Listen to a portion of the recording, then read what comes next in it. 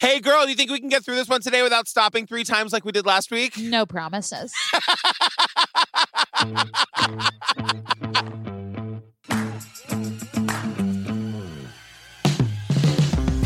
Hi, Ellen Marsh. Hi, Patricia. You guys, welcome to Obsessed with Disappeared, the podcast where Ellen Marsh and I tell the stories of missing people by recapping the episode of ID's Disappeared that covered their case. Hi, girl. Hi, my love. How are you? I'm good, you guys. Once again, I gotta thank everybody who's joined the Drama Club by joining our Patreon. We're at we're over 4,000 members. We're making bonus episodes for you on the weekly, you guys. We've got our first Patreon true crime trivia coming up on Friday, February 3rd, girl. I think it's the 5th. I think you're right. Yeah. Is everything okay over there? It's you right. okay over there? Okay. No, I'm just checking. You know, I always worry about you. Are you excited for trivia? I am so excited. I don't know if the listeners know, but I have a Broadway trivia league in the before times. Yes. That I used to host and run, and now I get to do a true crime trivia and hang out with all my besties on Zoom. I'm so excited. Also, I'm just excited to mute you. I know. I don't think we're going to give you the mute power for the Zoom trivia, but we'll see. We'll see. Bitch, first of all. That's just how I'm going to approach you from now on. No matter what you say, bitch, first of all. Good. I look forward to it. So you guys, if you're looking for more Ellen and me, join the Patreon. 3 bonus episodes per month. We are doing Snapped right now. These ladies are bananas, girl. Yeah, bananas is a word. Also, you guys, join the Facebook group, Obsessed with Disappeared podcast discussion group. Come find your true crime friends, learn about other podcasts and, other true crime stuff, share your dog memes, ask for advice. It's all going down in the Facebook group. I love the Facebook group. Mostly, they just keep us accountable, and by we, I mean you. Yeah. They come for us daily. It's great. Hey. What? Could you make yourself useful and tell them about the Instagram? Oh, yeah. I never know when it's my turn to talk because all I see is your mouth moving, and then that's kind of what it sounds like. And then I just jump in with yeah, girl, tell them. I know, right? That's pretty much all I'm here for. Good. But join us on our Instagram page, The Disappeared Pod, on Friday night, 6 p.m. Eastern. We go live where we talk about the previous week's episode. We take your questions. Patricia has a drink or 9, and we hang out and we just talk to all of our friends. It's actually a blast. It's honestly one of the highlights of my week, Friday Night Live. All right, you guys, Disappeared Season 3, Episode 9, A Family's Curse, tells the story of the disappearance of Ray Gricar. A high-powered district attorney known for locking up the worst offenders. He put an awful lot of people away into prison for homicides. Just before his retirement, Ray Gricar takes a drive and never returns. This is not like him. It's unusual behavior. As a river yields ominous clues, somebody had some motivation to destroy the computer. Ray's family experiences troubling déjà vu. My brother and I both thought at the time, here we go again. New discoveries force police to expand their scope. One individual identified him speaking with a female. The case goes cold until it's revealed Ray was involved in the original Penn State football investigation. But there are many, many theories about whether the web was so tight that he could have been pulled into it. So, girl, the first thing that Christopher tells us is that it's tax day morning, Friday, April 15th, 2005. I said, is tax day a thing people say? Yeah, absolutely. As soon as he said tax day, I was like, April 15th. See, when people in the world have jobs for most of their life, they file these things called tax returns. And tax returns are always due on April 15th. You're going to get a big boy job one day, sweetheart. I know you are. Today is not going to be that day. All I know is that 10 years ago, I married a very handsome and smart and financially responsible man who handles all of these things for me. So somewhere in a shower in Manhattan, Steve is banging his head against the wall. Yeah. Every time I compare your marriage to my marriage financially, I always say, I was the Steve. Right. And you're like, oh, right. When you live in my house, also every day is tax day. I just basically give my money to Steve and get an allowance. Yeah. I mean, honestly, sweetheart, you really can't be trusted. No, it's not a big allowance, you guys. It's enough for a couple days worth of vodka. That's all I get, girl. Can I have Dunkin' Donuts one day? just screaming, begging for an everything bagel. Please. It's tax day morning, Friday, April 15th, 2005. And Center County, Pennsylvania's top crime fighter, District Attorney Ray Gricar, is still in bed. He awakens as his live-in girlfriend gets ready for work. I said, it's time to get up. And he said, I don't think I'm going to go to work today. I think I'm going to take today off. I said, fine, good for you. So we learned that Ray Gricar lives with his girlfriend, Patty Fornicola. Why they kept calling it his live-in girlfriend, I have no idea. But anyway, they wake up on tax day, which is April 15th, honey. And Ray was like, yeah, I'm going to take the day off today, to which she says, good for you. I just wrote, this sounds suspicious, girl. This sounds a little Scoop Daniels-y to me, you guys. Did it? Yeah, I was like, you guys, he's the DA. He's the head law enforcement person in his county in Pennsylvania. He's just taking Friday off? I didn't think it was that weird. I was like, good on you. Let's all adopt a little more of a European sensibility to the way that we work and keep hours. So Patty, the girlfriend, tells us that We had a wonderful relationship. I think for both of us, we finally found our soulmate. We found the person who was perfect. He really enjoyed just quiet times and just being together. one of the things that Patty really loves about Ray is that he, quote, really enjoyed the quiet times, to which I said, oh my God, death. What is that? Death. Patty also says that one second. Sorry, if I could have a minute. She says they were soulmates. And I was like, Patty, soulmates are not real. There's no romantic destiny. We meet people based on the proximity theory. Soulmates don't exist. Have you guys ever met a more scarred human than Glenn Marsh? Oh my God. Soulmates don't exist. You got anything to say about the Tooth Fairy and Santa Claus, girl? Do you think do you think soulmates exist? I do, yes. Do you know the proximity theory? The proximity theory is you are friends and partners with the people that are around you. You know, whoever you sat next to third grade science class, that was just a coincidence. Just because he ended up being your best man 20 years later doesn't mean he's your favorite person. It's a proximity theory. Your outlook on life has gotten really sad, girl. Okay, everybody Google the proximity theory and come back to me with your idea. Well, number one, you say proximity theory like it's some magical thing. You're basically just saying you're friends with the people who live on your street. Like, that makes sense to me. But, like, we don't know that goddess or the universe didn't put the houses on the street next to each other in such a way that you meet your soulmate at the right time and place. I literally don't know who you are right now. Well, you know what? Right back at you. I mean, soulmates don't exist. Let's go on. Oh my God. Shit. You know what? I had one fuck left today. I had one fuck. And we're 12 minutes in and I already lost it. So Patty knows that there's work to do. She actually goes to work on that Friday morning. Patty works in the same office as Ray, at the Center County Courthouse in downtown Bellefonte, Pennsylvania. So they worked in the same courthouse. Oh my God. Wait, there's that proximity theory again. They worked in the same courthouse. Oh, okay. Yes, that is where they found their soulmate. So anyway. Your next one-woman show, if it's not called Damaged Goods, I'm not coming. I'm not coming. I have like all of my ex-boyfriends listen to this podcast, by the way. Good. I am friends with all of my exes except for one, and they all listen to this podcast. Thanks, guys. Hey, at least you made her funny. God. And you can also subscribe to the Patreon. That's the least you can do for me, okay? So we learned that this guy Ray's been the DA for 20 years. He's about to retire at the end of his term. So, like, he's had this, like, long, awesome career. Ray has served as DA there for almost 20 years.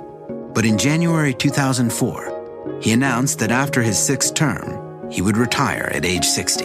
He's got 8 months to go. And, like, they say he's not going to do that thing where, like, you know, in, like, his twilight years, he takes, like, a super lucrative job in a private practice. Like, he and Patty are going to, like, real quietly, because Patty likes it quiet. They're going to travel around the country and, like, do the traveling and go on the trips and see their family. It sounds like they've got an awesome life ahead of them. I actually thought that was a really nice sentiment. He's like, no, you know, as Americans, and it is American culture. Oh, pull over. It's a little early, but pull over, everybody. We're getting a culture lecture again. No, it's not a pullover. You don't need to pull over. It's just we work.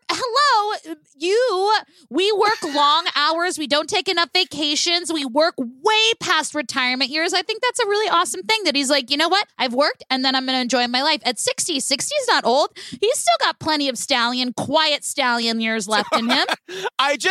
You guys, just anytime you hear Ellen begin a sentence with "we as Americans," you know what you got to do. You're going to want to put the blinker on, give the screen to the kids, and just pull off the highway. We as Americans. You're a little too mouthy for me today. Yeah. So we learned that over the course of his tenure, he's seen like many high-profile cases, dealing with like lots of dangerous people. They're just kind of like laying the groundwork that like, look, it wouldn't be that weird if a guy in his position went missing. He made a lot of enemies over the years. One such case, the largest drug bust in his county's history, began just 2 weeks earlier. Ray ended up front and center, even though he wasn't directly involved. So we're back to the day he disappears, Friday, April 15th. It's 11:30 a.m., and Patty tells us that she was filling in for the receptionist in the office. And Ray calls, and she answers. Patty makes a point to tell us that he seemed startled that she answered the phone. I answered, and it was Ray, and he seemed startled that I had picked up the phone. And he said, I'm on 192, and I won't be able to come home and take care of the dog. I said, fine.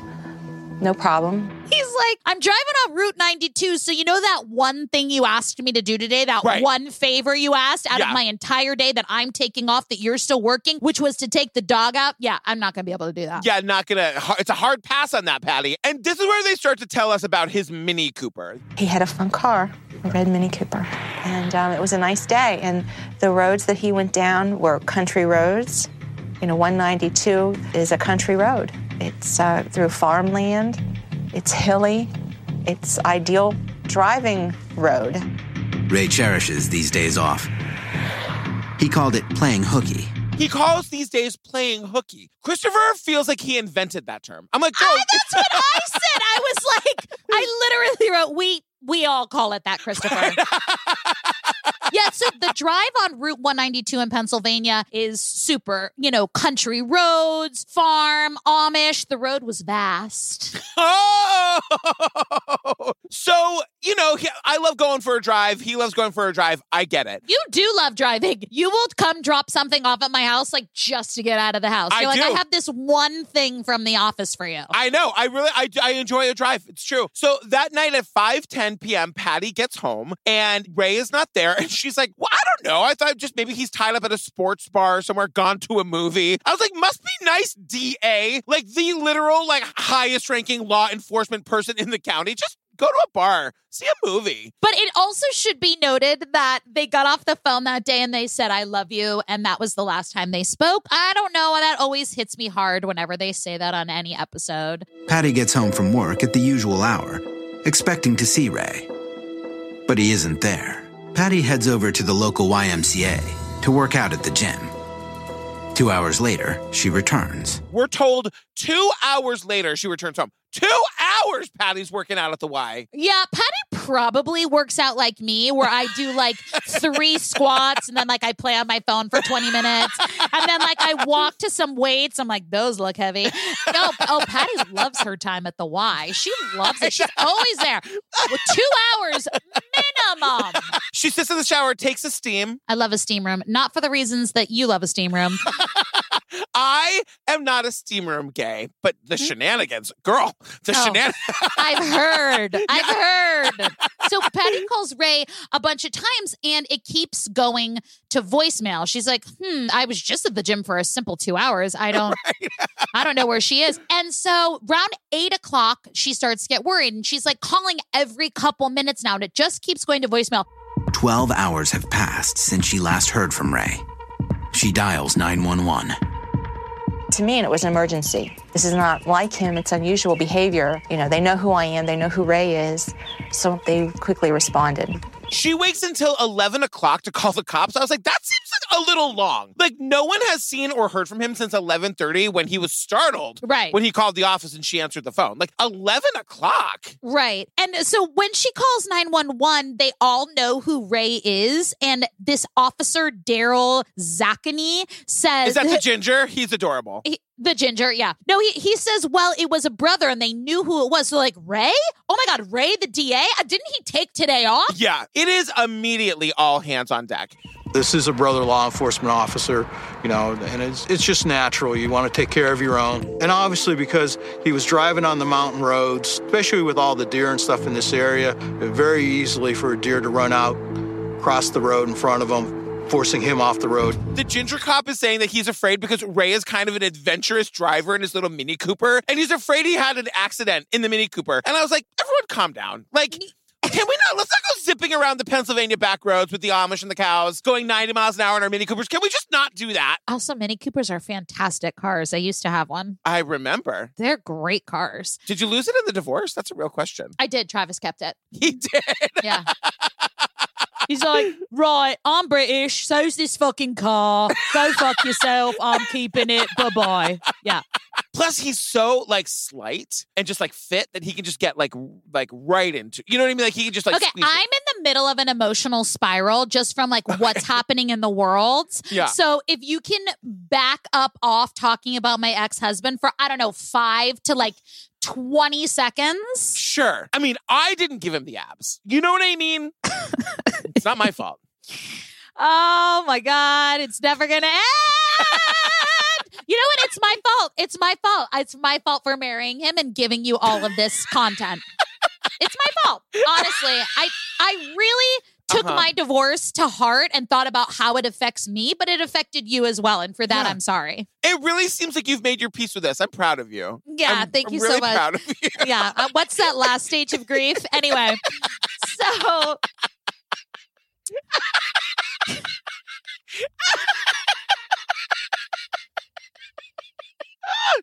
You're really working through your shit. I love you. So, you guys, like, this does smack of Breckenridge. He's been gone for, like, 11 hours. They've already got an airplane in the sky, girl. Yeah. Sparing no expense. Yeah, they got an aircraft looking along Route 92. I mean, thank goodness for the red car. Can everyone get a red car? But I feel like we've been through this in other episodes where I'm like, you can't see a car from the air, sis. Like, that's not how like, the whole point of being in an airplane is that you're really fucking far away from the ground. Also, did we mention the car is called, there's Mini in the title. It's quite literally a small car. It's a demi car. So I feel like that was a real waste of resources. But hey, everyone's taking the day off, so who cares? But also in the very Scoops Daniel-ness of it all, not only is this search statewide now, it is countrywide. They have sent out smoke signals to all neighboring states and communities all around. Like, they're going to find this guy. I mean, like... They're like, missing rich white guy, all hands on deck. And we know him. We know him. We know this one. It's a code white, you guys. It's a code white.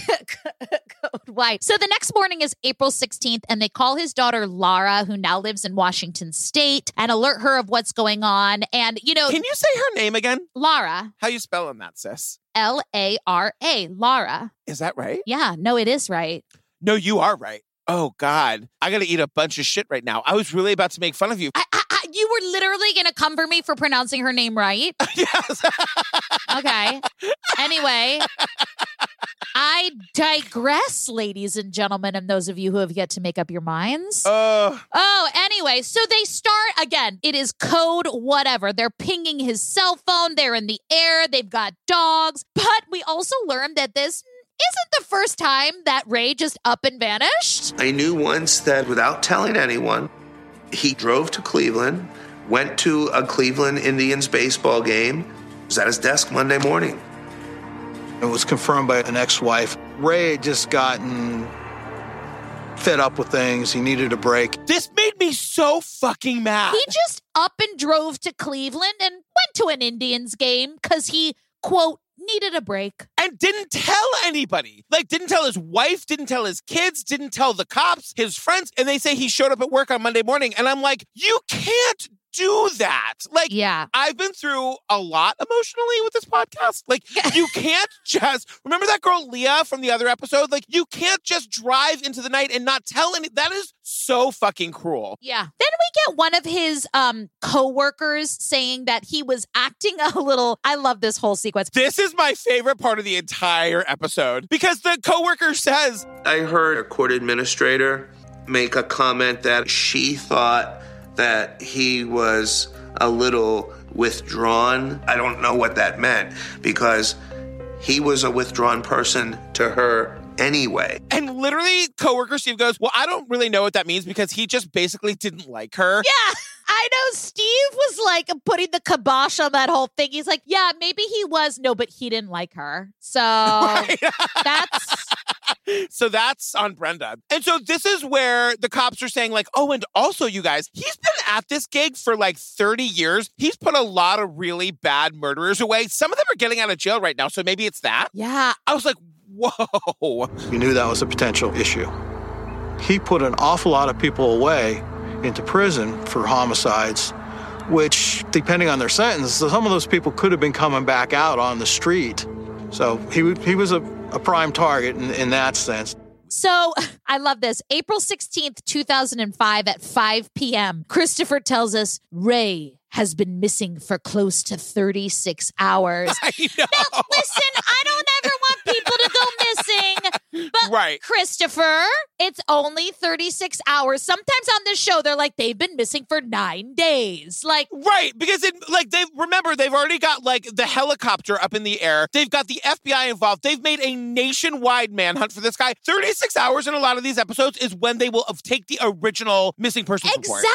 Exactly. So on that. Oh, and then they say that like the sheriff holds a press conference basically talking to Ray, being like, hey, Ray, we interrupt the program to ask you if you could kindly just come home. Yeah. And I was like, because they really honestly think that he just pulled a Ray and drove to a baseball game 5 states away. And I was like, can you imagine how angry 2 hours a day at the gym Patty would be if Ray just came waltzing through the door 36 hours later? Like, what'd I miss? He's like, wait, what are you guys doing outside a baseball game? You guys holding a press conference for me? You know it's opening night at the Indians footsketball game. So when I realized that they had, put out an APB after 36 hours, I thought to myself, I really feel like I should. Oh, no. Oh, no. What? Did you call the cops out there? I should call the Belafonte Police Department. So I called them and I was like, I did my spiel. And she said, what is this for? And I said, well, we're covering the Ray Gricar case. And she's like, oh, hold on. Let me transfer you to the chief. And so. Did you get the chief? Yeah, I talked to the chief and he was very lovely. And he was basically, I think, covering and saying it's a case-by-case basis. He was saying like, no, we don't wait 72 hours. We don't wait 48 hours. We assess, are they taking prescription drugs? Are they doing all these things? I was like, are they my friend? Yeah. I was like, you're just covering your tracks because you know full well you made a statewide search for your buddy, which is fine. I would make a statewide search for you too. I just don't have the power to do that. The thing is, I want to make a joke about how like, no, you wouldn't. You'd be glad to see me go. No, if you go missing, you want to be friends with Ellen because she is that bitch that will set up the hotline. She'll set up the website and the Facebook page and an Instagram account with like certain close friends if you're on the Patreon. And then she would like, Ellen would be doing the ground search. Like she would for sure have the grid and all of that and be like, if you don't walk shoulder to shoulder through the woods, Ellen is going to be so fucking mad at you. Just also scared of me. Like I would be found soon, I feel like. I feel like you would. Listen, I mean, you go live when I don't answer your FaceTime. Although That's this true. morning you didn't answer my text a couple times and I wrote, are you okay? I know. It's so not like you. I know. I'm always available to you, girl. So now it's 6:30 that night. The trooper was driving on Water Street in Lewisburg when he observed a red Mini Cooper. The trooper then ran the license plate, and in fact, it was Ray's. And 50 miles away from home, a trooper is driving to work, and he sees Ray's car, runs the plates, realizes that it's Ray's car. They describe that it's parked across the street from an antique store called Street of Shops. And I went, oh, you guys, he went antiquing. I know. And then he ran away and started a new life with his new partner, Chad, and they collect antiques. But then the ginger cop cannot bring himself to say antiquing. He goes, well, yeah, it would make sense that his car was there because of his enjoyment of looking at antiques. It made every sense in the world because of his enjoyment of looking at antiques. And that would have been a destination, it had been a destination in the past for him and Patty to come down here and to go into that shop. I feel like if you look antiquing up in the dictionary, the definition is enjoyment of looking at antiques. It's okay, ginger cop. Just say antiquing, girl. Just say antiquing, the ginger girl. cop, like, you didn't like it, call it antiquing. It was an enjoyment of antiques. So they look in the car and immediately they're struck by the cigarette smoke that they find in the car. And everyone wants to tell us that Ray didn't smoke. And I was like, how do you all know? Maybe he needed a cigarette. Maybe when he and Chad got together on the weekends to go antiquing, he lived a different kind of life. Maybe he did. But they make another really good point where there was ash on the passenger side. Yeah. And then someone makes a really good point and says maybe they were talking to someone and they were leaning in the car. Yeah, that definitely is a bit fishy. My dad is not a smoker. It makes your mind believe that, okay, there is indeed another person involved in this, and perhaps that person was smoking and somehow he was threatening him, leaning over the car window and threatening him, or somehow talking to him while he was near the car. Hang on, I have so much to say about this. His daughter Lara says this. Like, the daughter Lara floats the idea that somebody was threatening him and, like, was smoking a cigarette, like, reaching into the car to, like, threaten him and kill him. To which I said, wouldn't you finish the cigarette first? Like, isn't a cigarette kind of like a cocktail? Don't you enjoy it? You sort of like savor it and then you go do the murder. Like, for example, I'm not gonna like walk out of the gay bar Cosmo in tow and go kill a guy holding my drink. I'm gonna finish my drink. I'm gonna enjoy my cocktail. And then I'm gonna kill the bitch. Like, do you know what I'm saying? I have never known you to waste a cocktail. Never. No.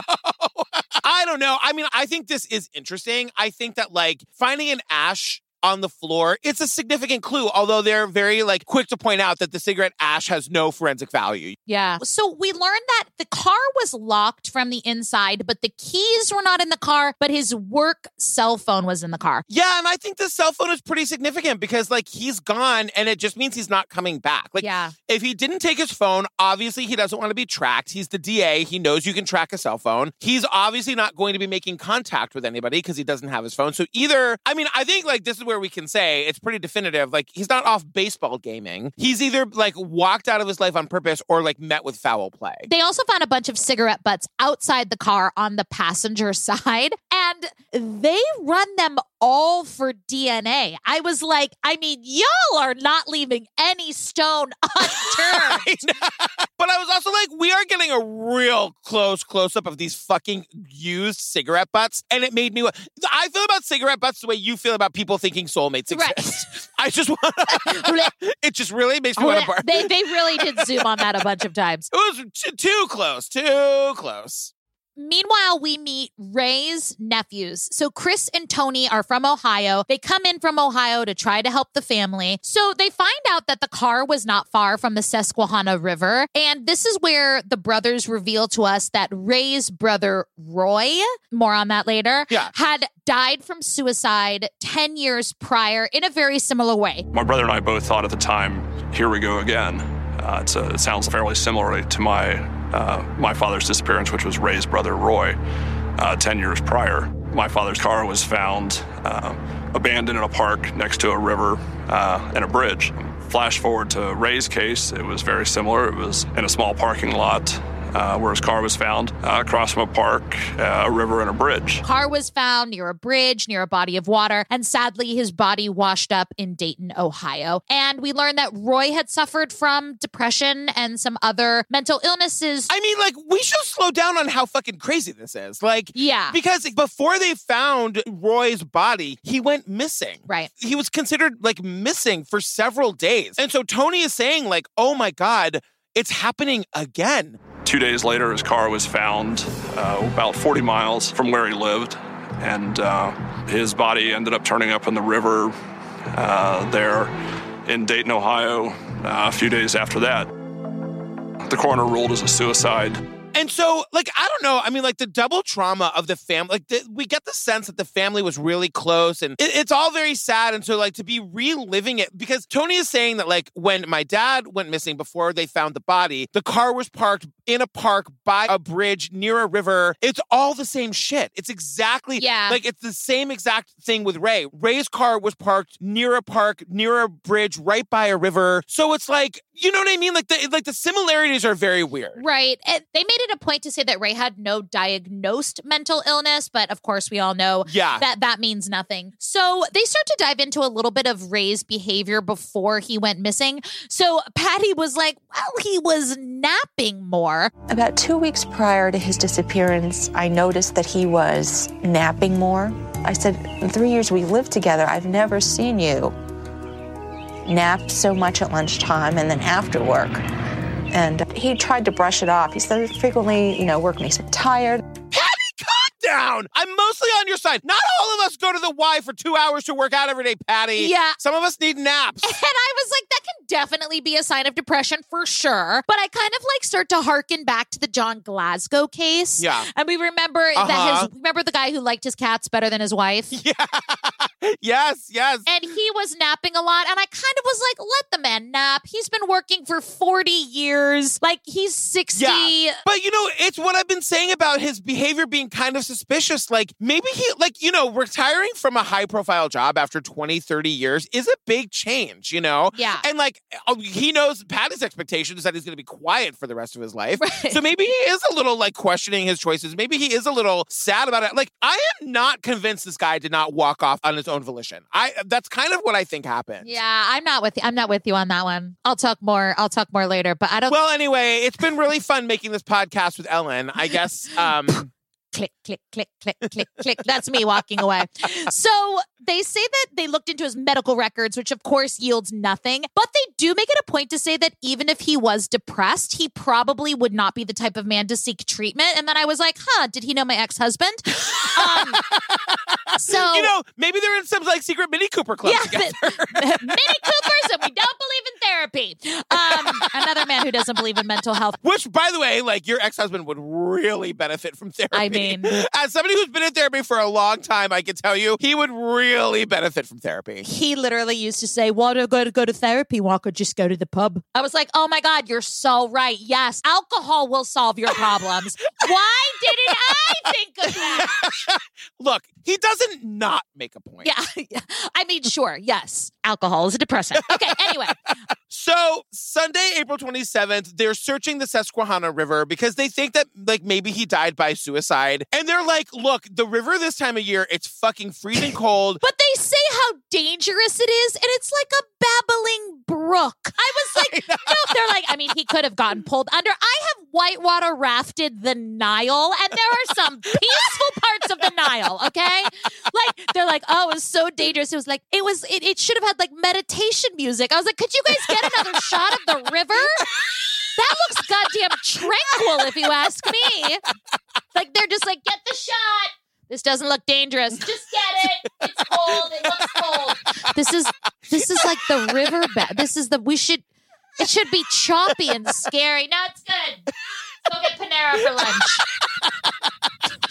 So the thing about it is, now witnesses are coming forward saying that they saw him the day that he went missing. And, people are saying that a lot of people recognize the Mini Cooper. It was kind of an unusual car for that place and time. One lady in Lewisburg where they found the car, she was like... There was also a lady that reported that he parked the car. He was out of the car for a little while. He was back in the car. To some, it might appear that he was waiting for somebody. Yeah, I saw him in the Mini Cooper. I saw him get out of his car. I saw him get back into his car. Looked like he was maybe waiting for somebody. And I said, lady, mind your business. That's what are you? I would be the worst eyewitness. I don't see shit. I know. I have physically run into people on 8th Avenue. Actually run into them because I don't pay enough attention. I know. What are you people all looking at? Mind your own business.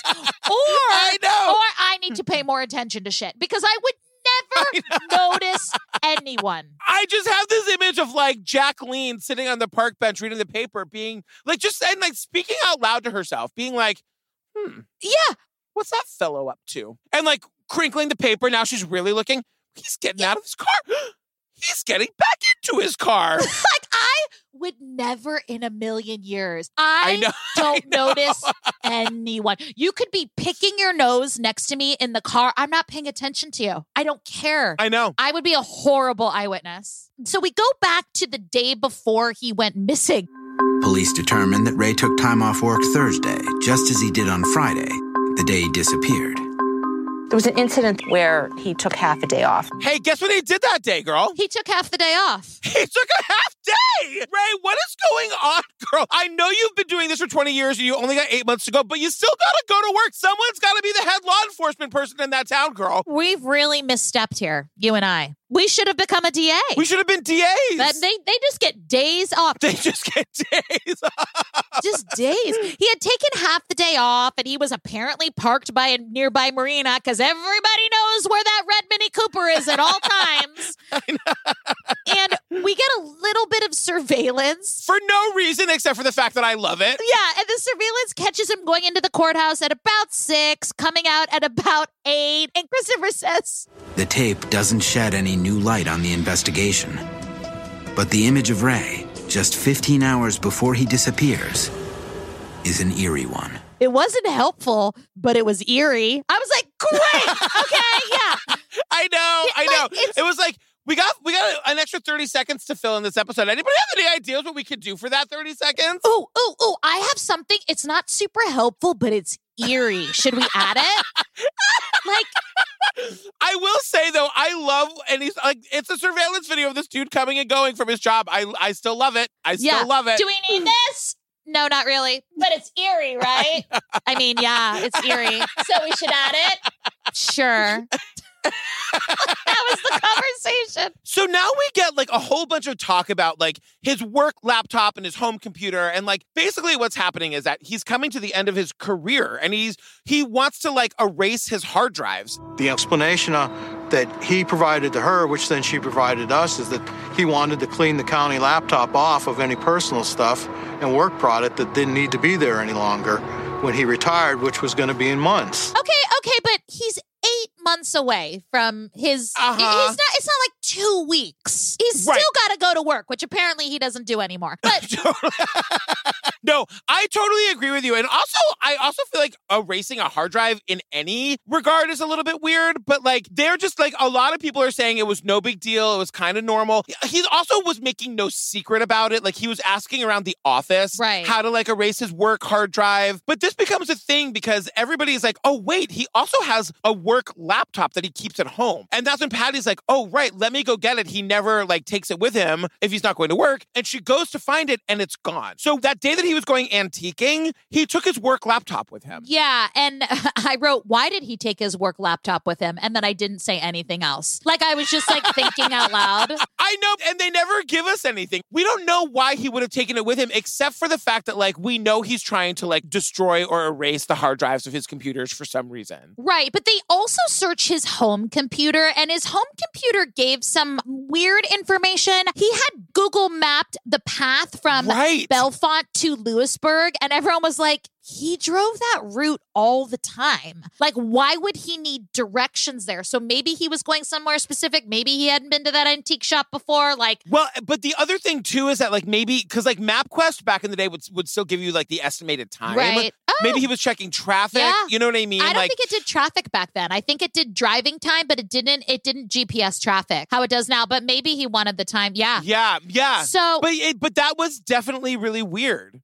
So basically what happens is that like really nothing happens. Months and months are going by and all of a sudden there's like, because it's like a nationwide like search for him, there are sightings of him all over the place. And they say there's this one really promising lead 1,000 miles away at a restaurant in Texas. They say restaurant, it's actually a Burger King. But this lady thinks that she sees him. She takes pictures with her cell phone and we see the pictures. And I was about to text you like, they found him. Like that's definitely definitely him. It really, really does look like him. And they say that the FBI takes the pictures and they're able to say based on like facial features that it's not. I was like, that's not really good enough for me, you guys. Like these pictures really, really look like him. Yeah. Good on that woman for like whipping out her camera in like 2005. I know, but tell me this. How did this lady know about him? Like, how did this lady know this guy's story? And not only like know about his case, it's one thing to know the name of a missing person. Like if you listen to podcasts, you would, but to know what they look like enough to be like, that looks like that guy, I'm going to take a picture. That's crazy. Yeah. And also, why were you looking around the restaurant? I don't look at anyone around me. Like clearly this is more of a me issue than other people issue because you could have a lineup and say, who did you just eat dinner next to for an hour? And I'd be like, I don't know. I don't pay attention to anyone. I feel like this ties back to the proximity theory, girl. You're never going to find your soulmate if you're not out there looking for him. Soulmates don't exist. So, but like, we just put that to bed. And I'm like, no, but we found him though. Like that was him. I agree. And when I saw that, I was like, oh my God, it's him. And they said it wasn't. And I was like, explain how. I'll tell you this too. Like, cause I was going to say like, if I were her, I would have gone up to him and been like, hi, like your family's looking for, are you such and such a person? There's a missing persons case that I am utterly obsessed with. This kid named Ian Burnett. I've got a Google alert for it. I have like for years. I'm like obsessed with this case. And there were like sightings of him in New York City. And one day I walked down the street and I thought I saw him. And I like went back to like look again. Yeah. And it was a person standing outside of like a homeless shelter. And I was like, oh my God, I think that's him. And I just stood there and kind of stared at him. And then I was too scared to go and ask if it was him. So I didn't. But like seeing those pictures, I mean, I was pulling out my phone to be like, oh my God, twist, they found him. Yeah. Yeah, no, totally. Anyway. So July 30th, we're back at the Susquehanna River in Lewisburg, Pennsylvania. And just cutting to all chases, a fisherman finds his laptop. But the hard drive is actually taken out of the laptop. The laptop really became just another useless piece. Other than it did say that somebody had some motivation to destroy the computer. In this particular model computer, it's fairly difficult to remove the hard drive. And if the laptop were thrown in the river, the hard drive wouldn't have just tumbled out. And they're able to deduce that the hard drive was deliberately taken out because of the model of the hard drive. There's no way it fell out or it didn't deteriorate while it was in the water. Yeah. So that's when the theory of maybe they're leaning more towards foul play, because if he went missing on purpose, why wouldn't he just take his laptop to wherever he was going? Why didn't he just take it to that Burger King in Texas and leave it there? You know what I mean? Yeah. Or like buried in the woods. Why would he leave it in such a like deliberate place to be found? Yeah. And then like 2.5 months later, they find the fucking hard drive. Like these things. But please don't skip over who found the hard drive. I was just going to say, you interrupted me. On a fall day, along the banks of the Susquehanna River, 2 stone skippers find a hard drive 100 yards upstream from where Ray's laptop was fished out. 2 stone skippers found the hard drive. I have some follow-up questions. Please. Is that a job? And if so, is there medical? Is there a retirement plan? Do they offer a 401k? Do you get dental? Is there a stone skipper union? Right. 2 stone skippers. They're like, "What's your name?" Josh and Brian. And what do you do? We're stone skippers. Stone skippers. Like, what is that code I for? know. I cannot get over the authority by which Christopher said 2 stone skippers. Like, bitch, that's not a thing. I know. But they find the hard drive and they, like long story short, they're not able to get anything off of it. Like it's been so damaged and corroded. They send it to the FBI. They send it to fucking NASA. And they can't get anything off of it. We've made so many things waterproof. I know. Everything from mascara to phone cases to backpacks. Do you know there's waterproof paper? Is there? There's waterproof paper. And you mean to tell me we cannot make a waterproof hard drive or computer? Why is it if I get the slightest drop of water on my phone, it's done, Zoe? I don't. I was like, did NASA try putting it in rice? Do you want to put it in rice? Maybe they'll a hard drive will... No? Okay. I mean, and the way this just ends is that they say that like over the years they released new information that they had been holding back to sort of keep the case alive. There's like some idea that he was actually going out there to the antique store to meet another woman. Patty doesn't really buy it. The other cops don't really buy it. But that's it. It just ends like years and years later. There's like literally no hide nor hair of this man. And we find out weird things in the end. Like he had Googled how to destroy a hard drive. And there's this weird...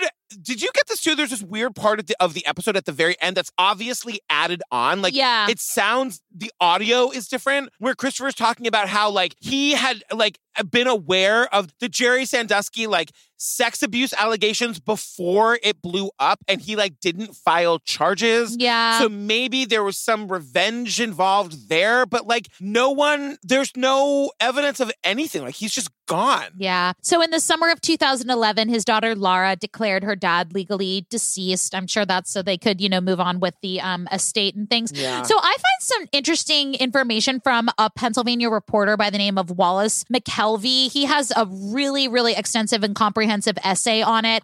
He had some really good points to make. He said how in 1996, when his brother Roy had died by suicide, Ray had served as the main facilitator, and he's the one who like coordinated all the local police and provided statements to the media. So I guess he was sort of alluding to the fact that like Ray took an emotional toll for his brother dying, but also kind of like learned a lot maybe about how to do those. I don't know. Yeah. But anyway, if you want to research that, it's on a site called penlive.com. He's got some really great points. So, I mean, basically on everything I read, it really ping-pongs back between homicide and, dying by suicide. And they don't have any answers. And these are the stories that just break my heart when just the family doesn't know. And, Patty still lives in the same home that they shared together. I know. And I don't know. So if any, I wish that family, closure and peace, and hopefully they found a way to move on. Say something funny. You're my soulmate. No, we're friends because we went to the same college. It's the proximity theory. Look it up.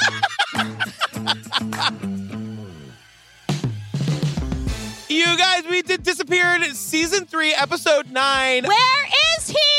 I don't know. But I'll tell you this. If you want more Ellen and me, if you want to hear us talk about murder and recap Snap, these crazy ladies who kill people. Yeah, at least these people aren't going missing. We know what they did. We know how they did it. They're all in jail. There's no question marks at the end of our sentences on the Patreon. And I gotta say, these episodes are really funny because I think the show is a little bit ridiculous, and we kind of just like, it's kind of like this, but we kind of get even crazier, if you can imagine. Anyway, join us on the Patreon. It's 3 full bonus episodes every month, plus trivia. We are doing Zoom trivia for everybody at the $5 level or above. It's going to be super community, super fun, make new true crime friends, hang out with Ellen and I for who knows how long trivia is going to go. I imagine it's going to go on for a long time. I say we cut it off when we see daylight. I feel like we should make that rule. That works for me. That works. Patricia, the sun's coming up. Okay, good night, everybody. Good night. Tell them about the Facebook group, girl. Join the Facebook group. We have so much fun. It's the Disappeared Podcast discussion group. We're in there all the time. We love seeing your smiling faces. We love you trolling us. We love your artwork. It's just a great time. And, during this difficult time, it's just nice to connect with some like-minded people. And it's pretty fun. A very supportive group. I love you guys. Yeah, join us on Instagram as well. It's the Disappeared Pod. Every Friday night we go live. We call it Friday Night Live. Oh, that's the other thing you get on the Patreon, you guys. If you can't make it to Friday Night Live to watch us live in person, we release it as a podcast on Monday morning. So you actually get to listen to the Friday Night Live shenanigans. I have yet to listen to that. How is it? It's good. It's good. I love making it. I put it out every Monday morning. And it's sometimes you guys, we give away more of ourselves in Friday Night Live than we do anywhere else. Generally we come to Friday Night Live after spending the whole day together on Friday recording that episode. And then we have an hour to ourselves, and then we just come back and we're hankering for an argument or something. But imagine on the one Friday a month that we do trivia, it's going to be a full day of recording, then Friday Night Live, and then trivia. So trivia is going to be off the rails. Yeah, we should have rethunk that. I know. Well, we love you guys. We love you so much. We'll see you soon. Bye. Maybe. Bye. Bye. bacon, egg, and cheese on an everything bagel. I wonder if you know anybody who lives in a region of the country where Dunkin' is prevalent who enjoys a meal like that. Is that Fanny talking about Dunkies again? Sharon! Sharon, don't. Please, you know you can't interrupt our recording. I heard someone talking about Dunkies. Sharon, it's called Dunkin' Donuts. Don't talk about my religion. Dunkin' Donuts is not a religion, Sharon. It is the way I do it. Same. Hey, Sharon, we just found the first thing we have in common. Which is what? That donkeys is our religion. Patrick says donkeys is his religion, too. Is that the creep magnet with the beard? Okay, you know what, you guys, I don't know what you two have against each other. I don't want to be in the middle anymore. I just wanted to Patty say... and Ray, by all means. Carry on, please. Far be it from this woman to step on a man's toes. Keep talking. But also, she says that she leaves him a glass of orange juice, and I went, ooh, acidic. Wait, can I just tell you what I said when you said Patty likes it quietly? What? I just imagine them having sex and her being like, oh, that's quite good. Yeah. Oh. No, I like that. Oh, what are you doing there? Oh, yeah, I quite like that as well. Oh, you're a stallion. I made a note that just said, what's a day off, girl? I know. What's delegating responsibility? Patrick's like, I'll do it. I'll edit it. I'll do the marketing. I'm going to start a new podcast. I'm going to do another one. I need another one. It just made me think of the one time I got onto the subway holding Daisy, like when she was a baby, and I was so exhausted. And it was a packed one train, and I just looked at this lady sitting down. I'm holding my baby, and I went, "Can you get up for me and my baby?" And she did, and it was Tina Fey. Oh. I yelled at Tina Fey on the subway. She goes, "Oh my God, of course." And she jumped. Is that real? Yes, that's a true story. Sometimes you lie.